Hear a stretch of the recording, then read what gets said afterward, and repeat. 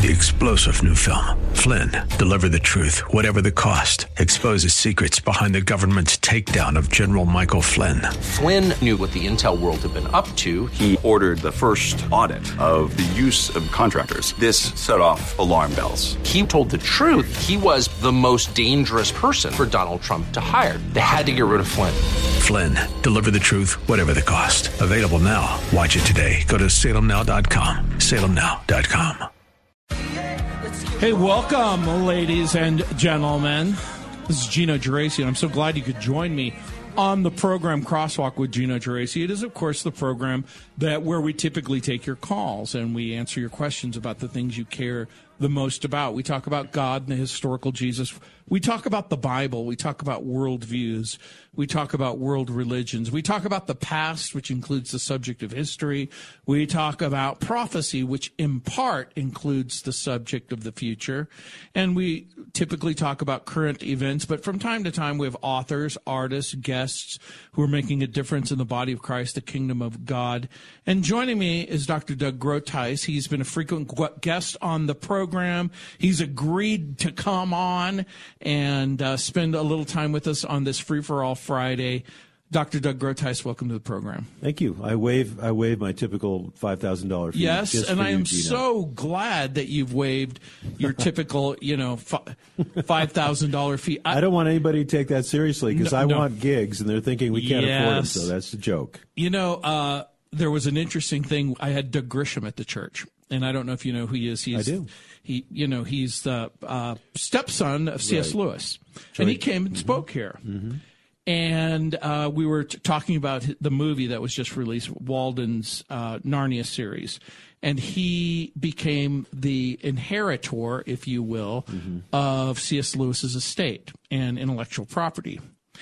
And he was an interesting character. I've met him. He is interesting. And a lady came up to him at the church and said, I would love it if you would speak at my brother-in-law's church on the East Coast. And he just looked at him and smiled and said, oh, ma'am. He said, I'm fairly certain he wouldn't be able to afford me.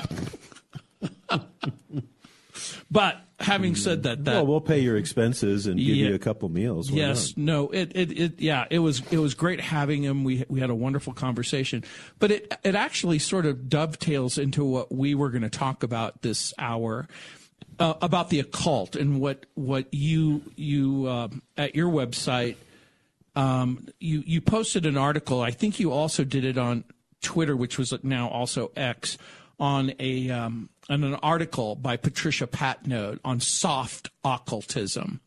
And, of course, the occult and the supernatural was something that you had a fascination for early on in your Christian investigation. From what I know about you, I remember there was a journey that you took from atheism, maybe a soft atheism, to a harder agnosticism, which led to becoming a Christ follower.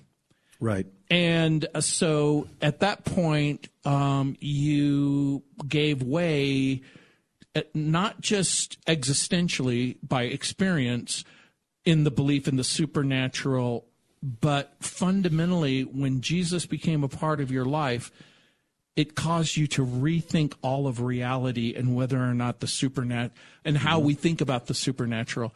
Right. So what I wanted to begin with is a definition of the occult. What are some of the ways to think about that word and in order to have a conversation? Right. Well, generically, the word occult means secret or hidden. So there's such a thing as an occult blood test, which has nothing to do with the occult in terms of magic or spells or divination. But if you talk about occultism, it is the attempt to find secret knowledge and wisdom in ways that the Holy Scriptures forbid. So we're talking here about things like divination, sorcery, contacting the dead, which is called necromancy. And there are a number of scriptures about this. Deuteronomy 18 has a very long statement against all the practices of the occult.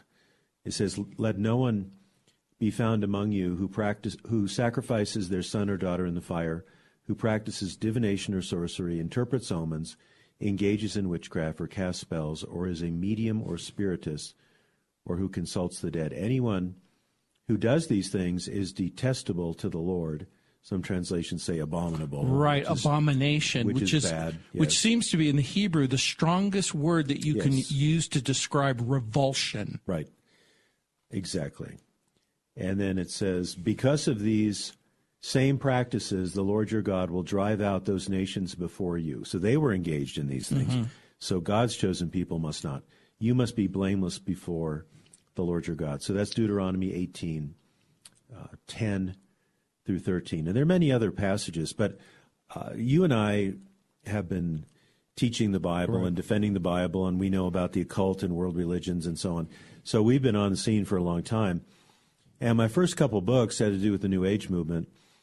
And people involved with New Age spirituality are very interested in channeling, divination, trying to find their potential within themselves, maybe contacting spirit beings.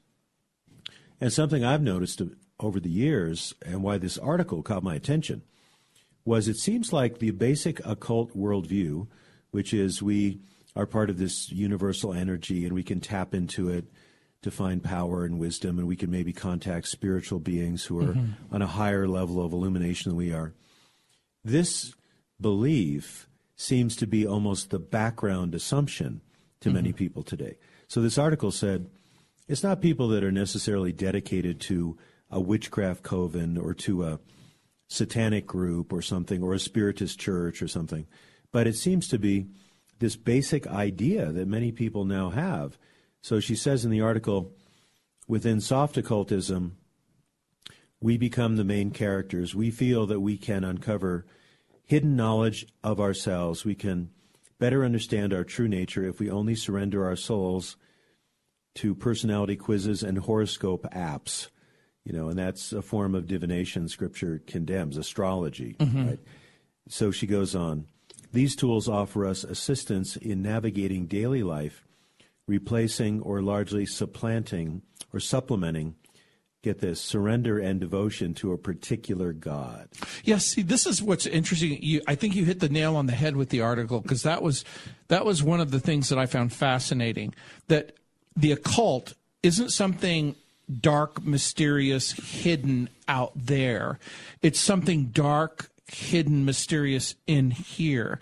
So to that quote, she's saying, I want to find out hidden things about myself.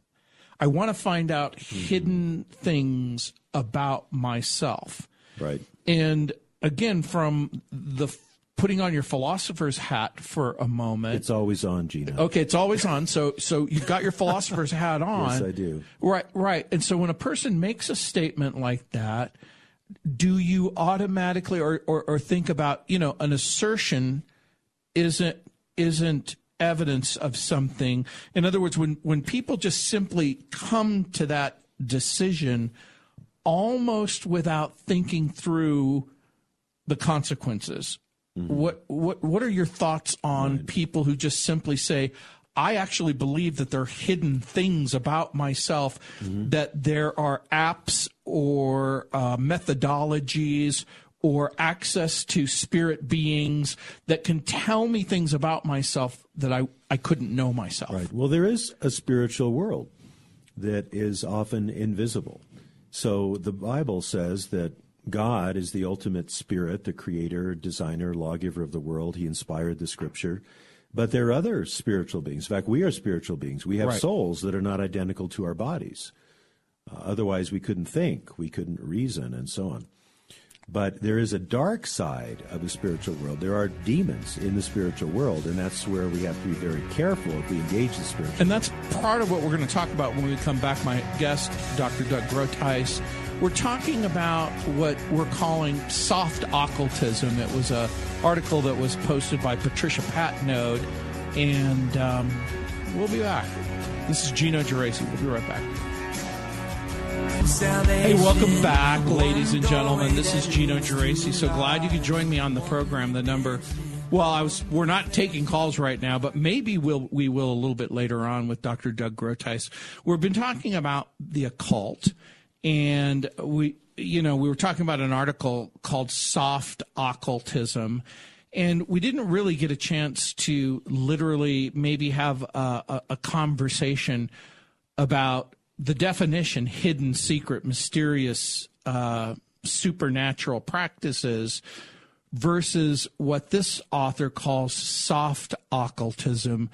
Do you think that it merits a different definition as far as conversation goes? The occult is the occult is the occult, but is there a kind of a soft occultism? Obviously, this person is making reference to, is there a difference between hard occultism and soft occultism? Well, all the occult is a dangerous zone. You want to stay away from it. So even a horoscope app, that's not something you should get involved with at all, because Scripture forbids it. Any form of divination, which is a way to gain supernatural knowledge about yourself or about the future, has to be avoided. And the reason it is to be avoided is that we have a reliable guide to who we are, who God is, the past and the future in Holy Scripture. And as I was saying before we went to the break, the Bible tells us that there are entities who are fallen supernatural beings, demons, fallen angels. They're limited. They're not gods or goddesses, but they exist, and they have the ability to influence the physical and mental world. So that's why Paul in Ephesians 6 says, we don't wage war as the world does. So you need to put on the full armor of God, which is essentially believe the truth of God, be filled with the Spirit, and be ready to use Scripture against evil, as Jesus did when he was tempted in the wilderness. In Matthew 4 and Luke 4, the devil tries to distort Scripture, and Jesus comes back with the right understanding of Scripture. So even if you call it soft occultism, it's still dangerous, and that could very easily be the gateway drug into the harder core kind of occultism, trying to contact spirit beings or casting spells or things like that. So you want to avoid it just entirely. So clearly, the Bible gives strong prohibitions. It gives strong prohibitions, not just a sort of a soft warning, but a strong warning. And then in 1 Timothy chapter 4, verse 1, Paul, writing to Timothy, says, "Now the Holy Spirit clearly says that in the latter times some will abandon the faith and follow deceiving spirits and things taught by demons." And so apparently one of the strong prohibitions is the danger of deception. And so people have speculated. Clearly, false teachers say false things. But in the supernatural realm, people claim that they have the ability to communicate with disembodied spirits or spirit beings. Or angels. Do you think that's possible?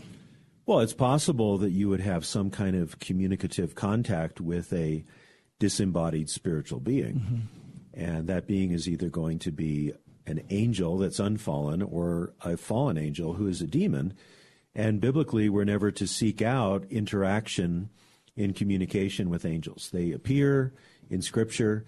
They are assigned to us to protect us. There's some text on that in Psalm 91:6, Psalm 34:7. But you don't want to go beyond what Scripture says about angelology, really. We're not to consult holy angels to help us. You might pray, God, send your angels to protect me or guide me. But the fallen angels, the demons, inspire false religion, false spirituality, and they have certain powers. We know in the ministry of Jesus that he freed people from possession, demonic possession. So biblically, the term is really demonization. There are degrees of demonization. If someone's totally taken over, like Legion in the Gospels, who had many demons, that's extreme demonization. They're actually possessed. But there are degrees of demonization. And basically, you want to put on the full armor of God, know the Scriptures, walk in the Spirit, be prayed up, So that if you have to deal with a demonic influence, and you do, even when you're doing good ministry, Paul had to deal with demons in his ministry. If you have to deal with that, you can approach it, first of all, by identifying the error, not believing a doctrine of demons, as First Timothy 4:1, yeah. Yeah, doctrines of demons. Don't believe it, and then resist it. Take up the shield of faith and the breastplate of righteousness and so on that Ephesians 6:10-20 talks about.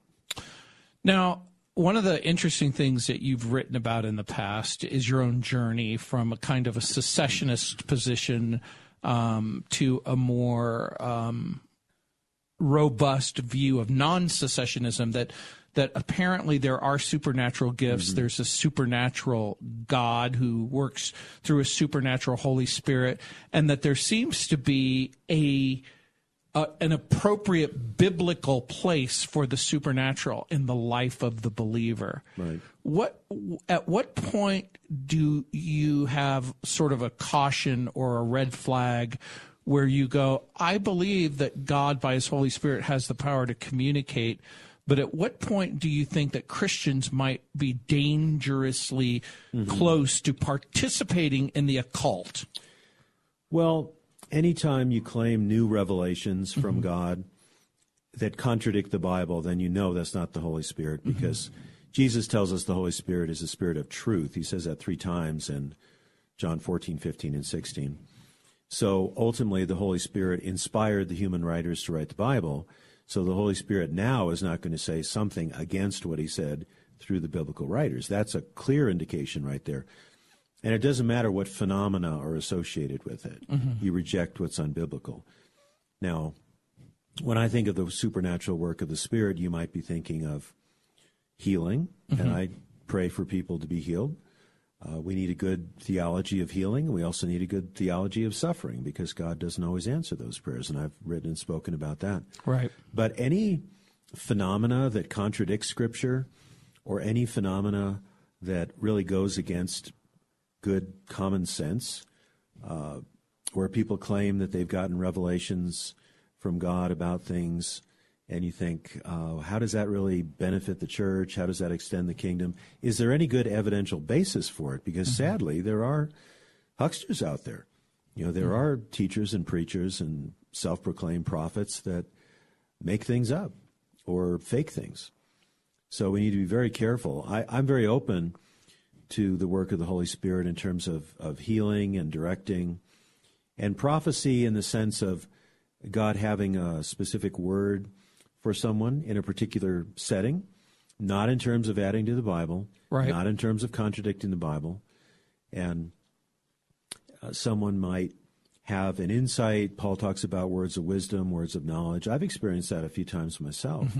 But it's not like I have to have these on a regular basis to walk with the Lord. And it seems to me that this idea that the Bible talks about, the discerning of spirits, it isn't just demonic spirits versus angelic spirits, or even supernatural. Dare I use the term supernatural? Because human beings are spirit beings. And so it seems to me that this idea of discerning of spirits is also the ability to tell whether or not a human being is saying something that's true or false.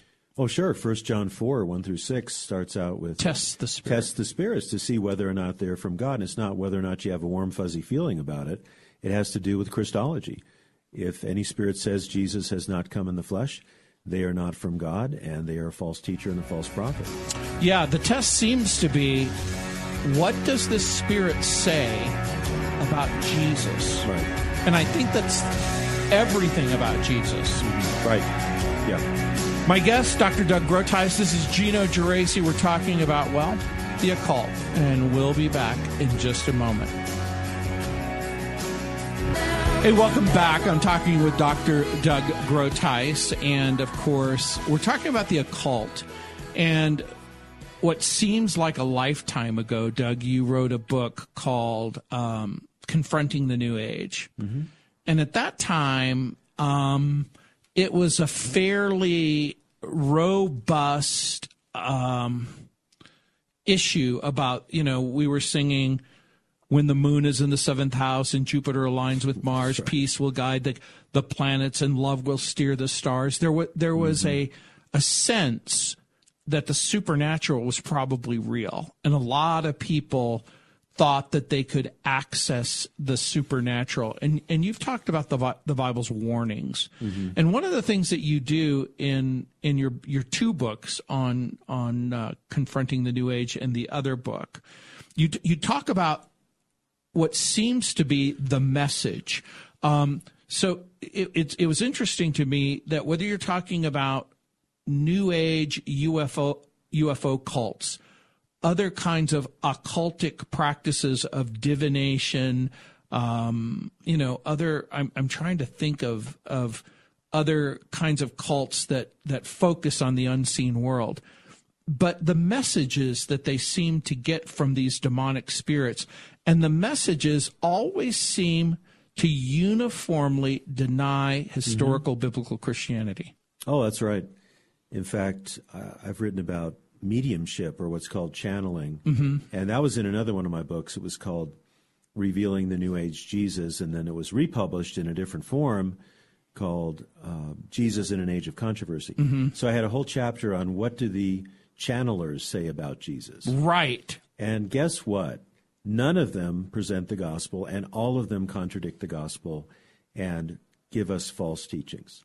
Isn't it interesting that any time supposedly there's a new revelation from a spirit or an angel or even God himself about Jesus, it always contradicts what's in the Gospels, what's exactly. in the whole Bible. It's interesting that whatever's true about anything, the Bible gets it wrong according to these spirit beings. Right. Yeah, I remember reading one. I'd have to go back and look at my own books about this, but one of these spirits said, now you can't believe Paul, that teaching about you're saved by faith alone. You can't believe that. That's not true. You have to evolve to higher levels. Something like that, some metaphysical BS, let's say. But I have never found a book that claims to be new revelation from the supernatural that agrees with Scripture. So test the spirits to see whether or not they are from God. And the test has to do with Jesus, whether or not he's come in the flesh. And for John, that doesn't just mean was he a material being. It means John's whole theology of the incarnation. The Word became flesh and dwelt among us, full of grace and truth. We have seen his glory. He has made the Father known. He lived a life for us. He died on the cross to atone for our sin. There was an interesting statement that's made in the book of Acts, chapter 13, verses 6 through 10. It was an incident involving Paul and Barnabas in the early days, and it says they traveled through the whole island till they came to Paphos. And there they met a Jewish sorcerer, a false prophet named Bar-Jesus, who was an attendant of the proconsul Sergius Paulus. The proconsul, an intelligent man, sent for Barnabas and Saul because he wanted to hear the word of God. But Elymas, the sorcerer, for that was his name, it means, for that is what his name means, opposed them and tried to turn the proconsul from faith. Then Saul, who was then also called Paul, filled with the Holy Spirit, looked straight at Elymas and said, "You are a child of the devil and an enemy of everything that is right. You are full of all kinds of deceit and trickery. Will you never stop perverting the right ways of the Lord?" Now, what I was thinking about that, Doug, is the accusation that we're a little too hard on our on the people who teach false doctrine.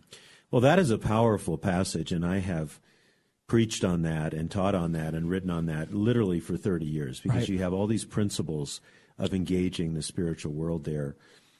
You find out that Paul and Barnabas and John Mark were sent out by the church. They have the backing of the church. They're preaching the word of God. Paul's filled with the Spirit, and he encounters opposition, and he stands up to the opposition. In fact, the sorcerer, is blinded for a time, and he's groping around, and they preach the gospel to Sergius Paulus, and he becomes a Christian. So I've never had an encounter that direct, but I've had times in my ministry where I know that I've been called to teach and preach and communicate the truth of Christianity in apologetics and evangelism, and something happens that would deter me or throw me off the scent. And what I try to do is just press on and keep going and keep writing the book, keep preaching the sermon, keep going to communicate the message. That passage, Acts 13, 1 through 12, has been very significant in my life. So we have to call things out. It doesn't mean if you're talking to somebody involved with the occult, you say you're a child of the devil and you're an enemy of everything that's right. But we do need to show people that there's such a thing as spiritual truth and there's such a thing as the counterfeit. Yeah, the I imposter. think, and you brought up two of those things. In that passage, it says they're false prophets in verse 6. They deny the basic doctrines of Christianity, the deity of Christ, the fall of man, sin, heaven, hell, salvation, the atoning work of Christ. Second, they seek to influence other people, particularly those in positions of power, to turn them from the faith, which is interesting to me that the focus on the wicked false teachers and false prophets are what we might say in the modern age are influencers. Influencers. Sure. A lot of them are. And the third thing was they do everything in their power to keep the true gospel of Christ from being spread, opposing his ministers at every turn, verse 8. And so when the truth of the gospel is curtailed, watered down, or flatly rejected, there seems to be a supernatural demonic rejoicing because these angelic, I'm going to use the term demonic spirits, literally operate to oppose the plan of God. That's it. That's right. Exactly. We see that throughout Scripture. Right. So there is what Barnhouse wrote a book many years ago called Invisible War. The Invisible World. So there's an invisible... Oh, the Invisible War. Yeah, war. There's an invisible conflict going on all around us. And that's why we need to know what the truth is, be filled with the Spirit of truth, have the Scripture as the sword of the Spirit, which is the Word of God, Ephesians 6. So when you have strange thoughts or bizarre things are happening, or you're presented with a teaching that's against Scripture, you can identify it, stand with the Lord, in the Lord, and then stand against these things. And it doesn't have to be as direct as what Paul did, although it could be in some situation. The Holy Spirit could lead you to rebuke someone so they're not going to get in the way of the gospel. That could happen. But it should be our basic attitude of life, of our soul. You know, there was an interesting incident that took place in Iowa a few weeks back, actually in the month of December, where a man was confronted a statue of Baphomet. He literally chopped its head off, threw it in the garbage, swept up after himself, turned himself into the security, and he was charged with a third-degree misdemeanor. But now he's been charged with a hate crime. Yeah. It's a hate crime. Well, you could come after me too because I hate Satan. Right. So but think about that. Yeah. I mean, I know you have thought about it. What do you do living in a world where hating Satan and the satanic infiltration, perversion, and poison becomes a secular crime?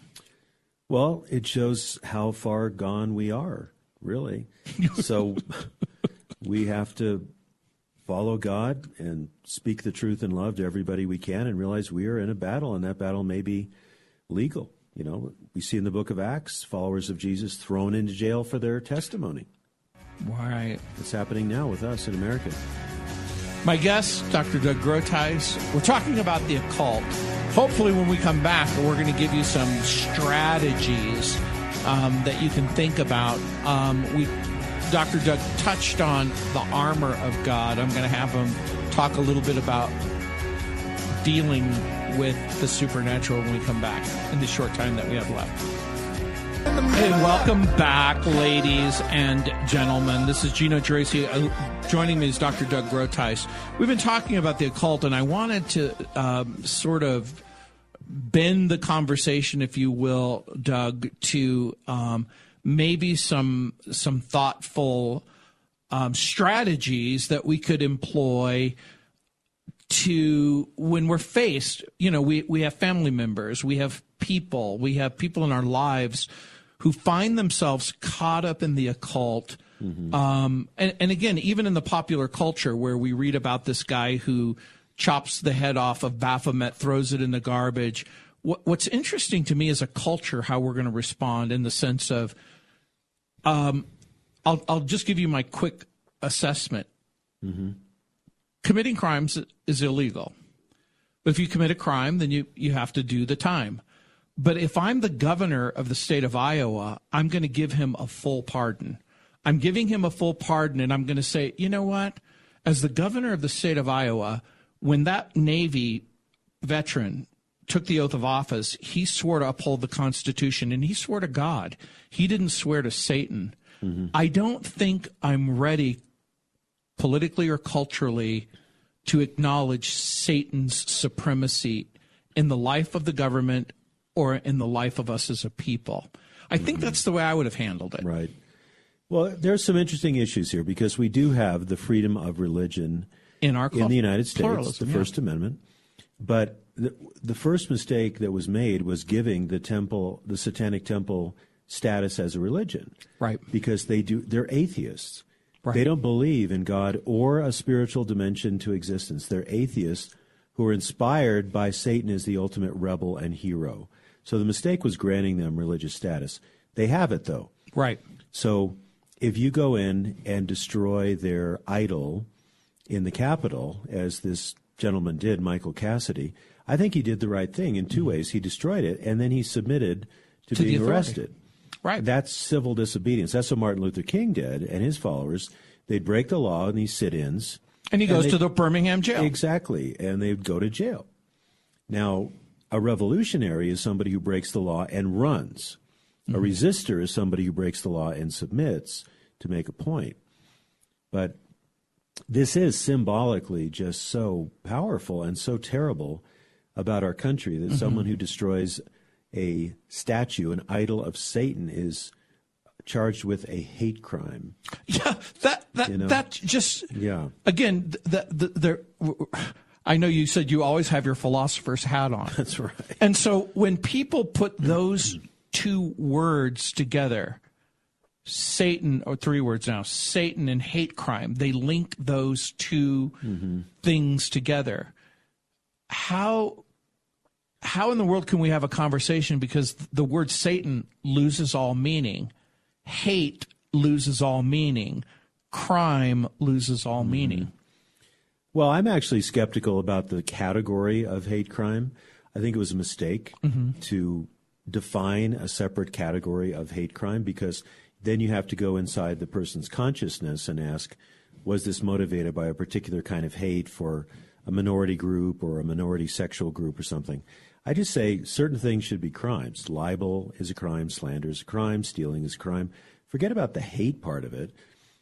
That's really taking us down the wrong road, because you have to then determine the subjective state of the person, which is difficult to do, and then it becomes extremely ideological. Like during the break, we're saying, who gets convicted of a hate crime against Abraham Lincoln or against the American founders or against the Constitution?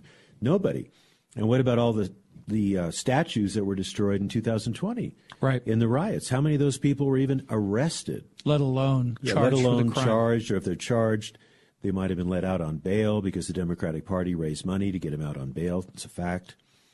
But, if you come after a Satan statue, well, you're in trouble. You committed a hate crime. It's telling. It's really a telling and sad situation. But I think it's good to focus on the answer to all this. And during the break, we were talking about the work of our Lord Jesus Christ and the book of Colossians. The theme of Colossians is the supremacy of Jesus Christ over every part of reality, visible, invisible, everything. Powers, principalities, thrones. Exactly, yeah. So 2:14 and 15, actually I'll start at 13. And you, being dead in your trespasses and the uncircumcision of your flesh, he has made alive together with him, having forgiven all trespasses.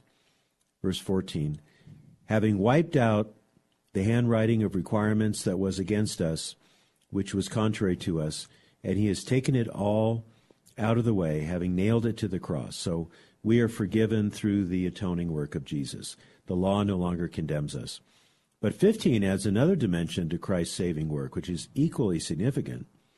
Having disarmed principalities and powers, he made a public spectacle of them in triumphing over them in it.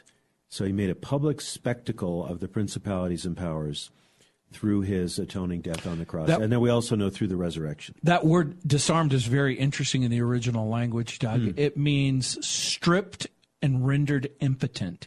So it was a word that was used to describe the victor stripping the opponent of their armor and rendering them incapable of causing further harm. And I think that that's interesting because, again, when we're talking about spiritual warfare, some people think they have to go to a seminar or they have to vomit demons or they have to have deliverance. But the New Testament writer says, submit to God, resist the devil, and he will flee. It doesn't seem that you have to have that the Bible is giving us that we have the tools necessary to both submit to God and resist the devil with the idea that he will in fact flee.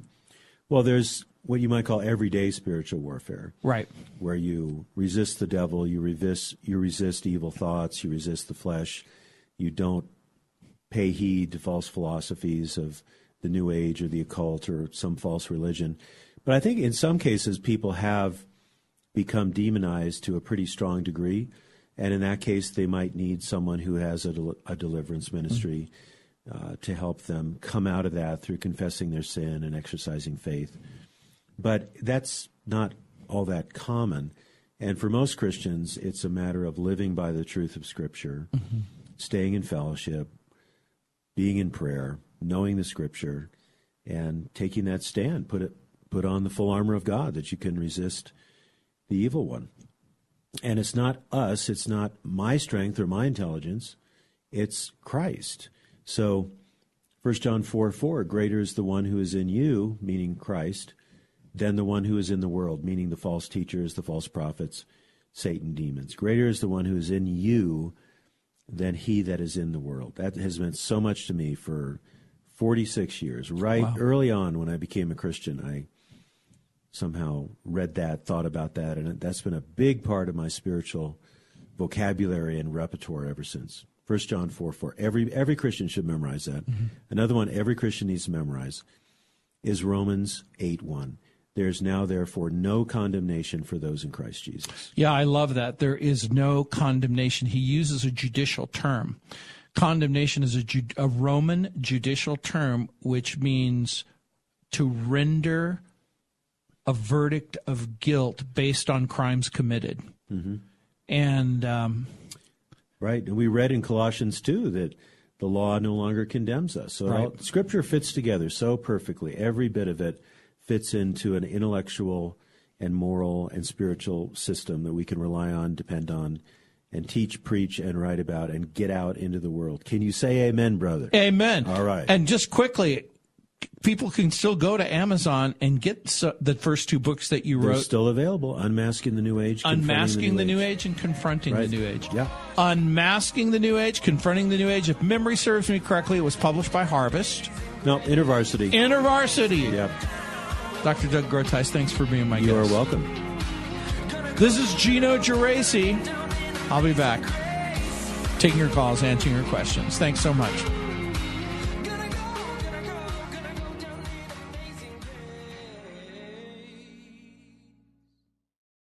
Three-star General Michael J. Flynn, head of the Pentagon Intelligence Agency, knew all the government's dirty secrets. He was one of the most respected generals in the military. Flynn knew what the intel world had been up to. He understood its funding. He ordered the first audit of the use of contractors. This set off alarm bells. The explosive new documentary, Flynn, Deliver the Truth, Whatever the Cost, uncovers the facts behind this scandal. Flynn told the truth. He was the most dangerous person for Donald Trump to hire. I find out the worst enemy that I'm going to face in my life is right here in America. They took my assessment and they wanted me to change it. And I was like, I'm not changing it. They had to get rid of Flynn. With in-depth interviews, archival footage, and never-before-seen personal records of the man behind the headlines. I just felt like I was drowning. Flynn, Deliver the Truth, Whatever the Cost. Available now. Watch it today. Go to salemnow.com. salemnow.com.